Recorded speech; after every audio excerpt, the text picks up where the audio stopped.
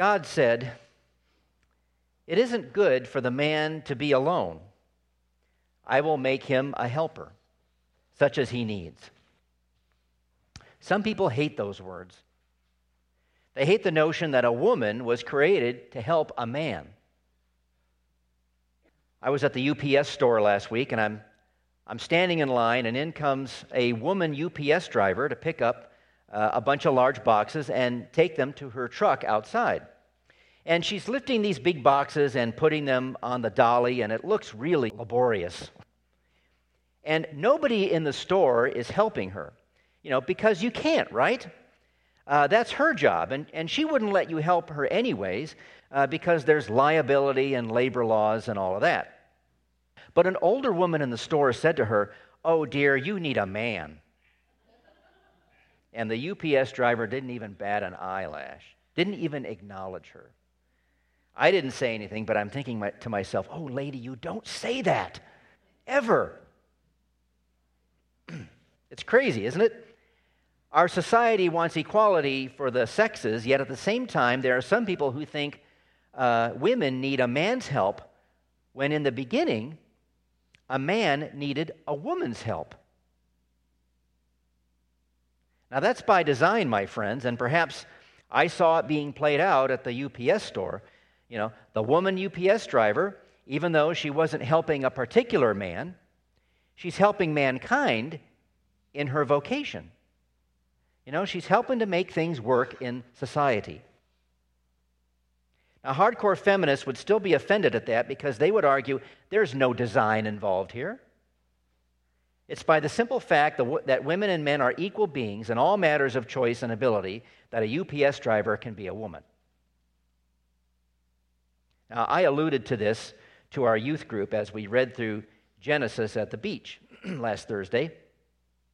I don't know when the last time was that you read through the book of Genesis all the way through, or even the first half of it like we did, but it had been a long time for me.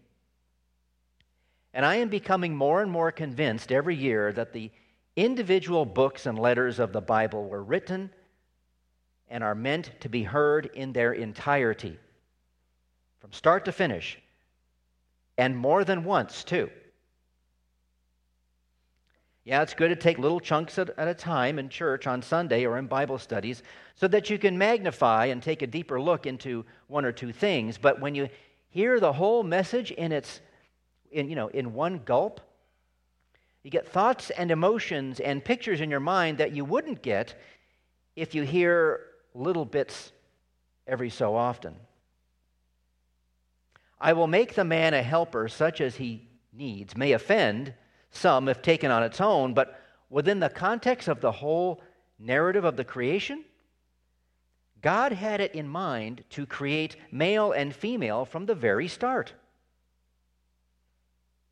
Eve was not some afterthought because Adam couldn't handle the job of working the land and naming all the animals. Both of them were given the beautiful task of taking care of this planet, which was created for the very purpose of supporting the offspring that they would make to fill every dry patch of it. The same goes for our verses today from Paul's letter to the Ephesians. "Wives, submit to your husbands." Now we know these 5 words make some people very upset, Christians and unbelievers alike. Many can't get past the first 5 words and read what comes after, let alone the entire letter. But I maintain when you read the whole thing from beginning to end, you get the bigger picture of what God is saying about living a married life as His dear children, whom He loves and cares for very much, as He did going all the way back to the very first people. Now, because Sunday services don't lend themselves well time-wise to reading entire books of the Bible, except for maybe 1 or 2, I can't give you that big picture experience today. But perhaps I can help us understand a little bit more what God is saying just with these verses through the Apostle Paul. Now, I must admit,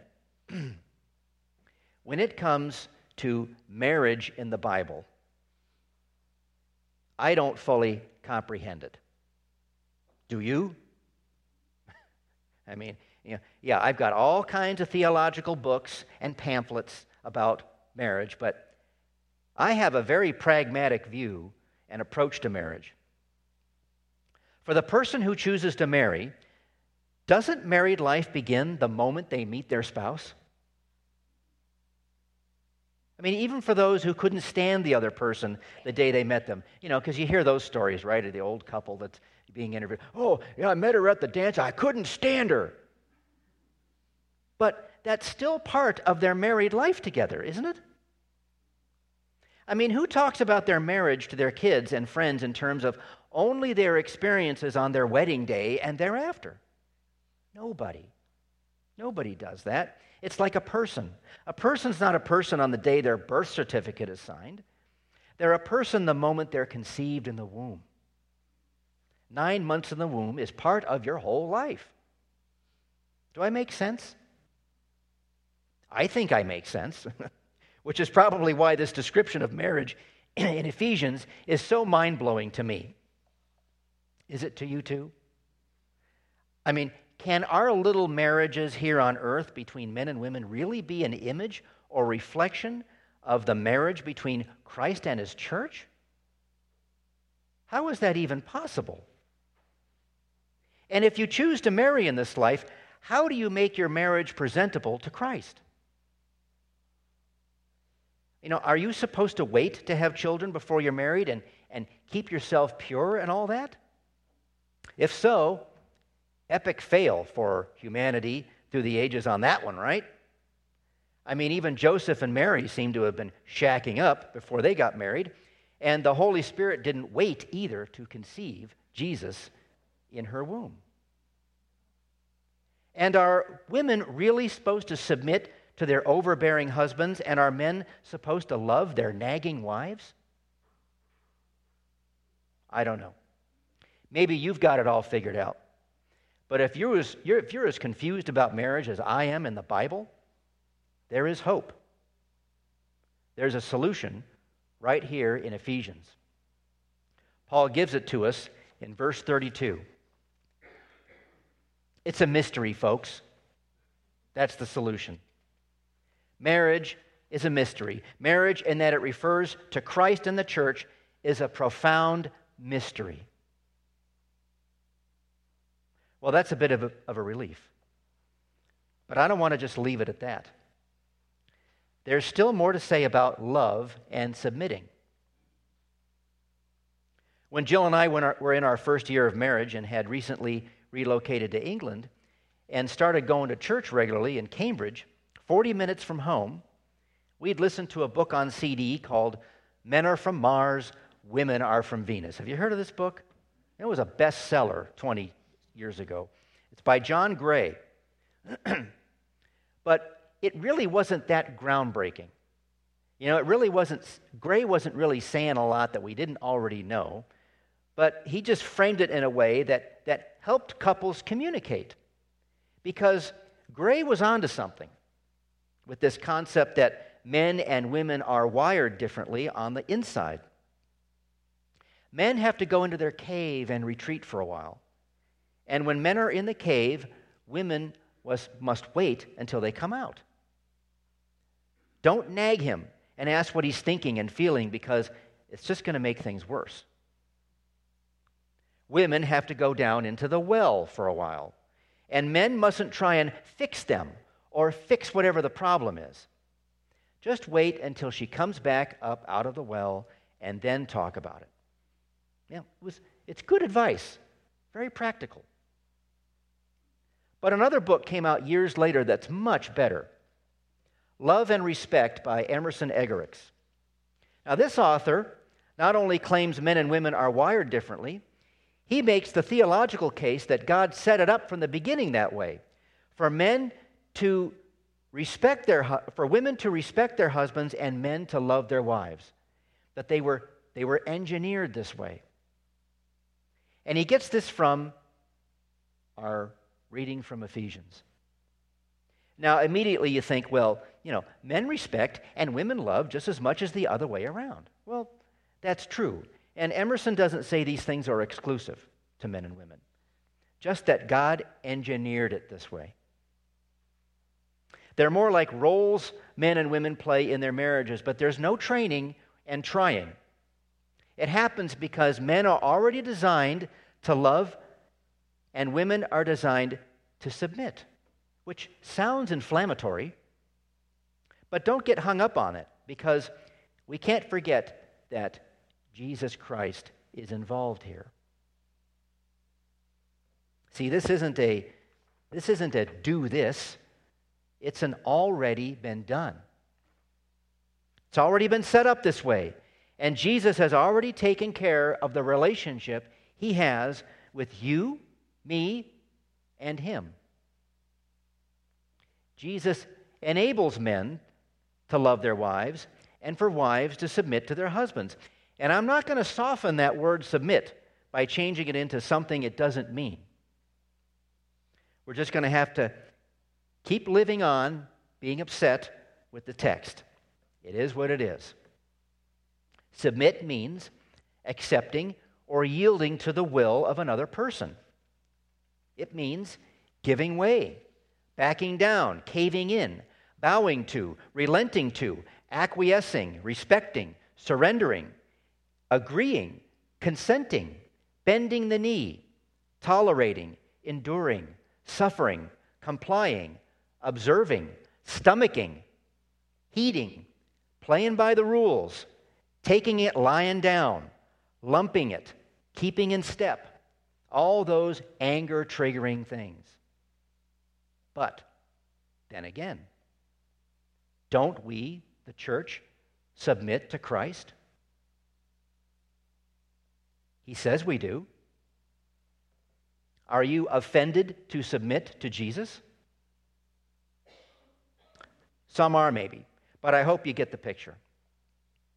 Likewise, for men, love doesn't mean just being romantic with your wife, as if he's got the easy job. It means being smitten with, be infatuated with, hold very dear, adore, be devoted to, be committed to, care for very much, take care of completely, treasure, dote on, cherish, worship, sacrifice everything for, think the world of, carry a torch for. Men, when was the last time you carried a torch for your wife? You get the picture too. This is what Jesus has demonstrated to us. Love is his demeanor towards you and me. Not only does Jesus carry a torch for you, he carries a cross on his back and died on it. He sacrificed everything so that you would be presented to the Father on the day of the resurrection, blameless and without blemish. No spots or wrinkles, completely forgiven.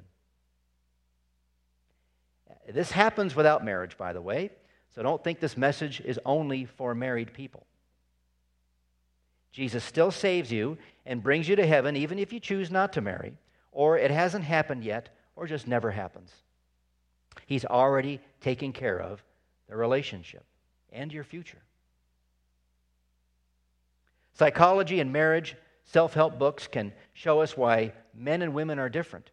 They can show us that women need love and men need respect.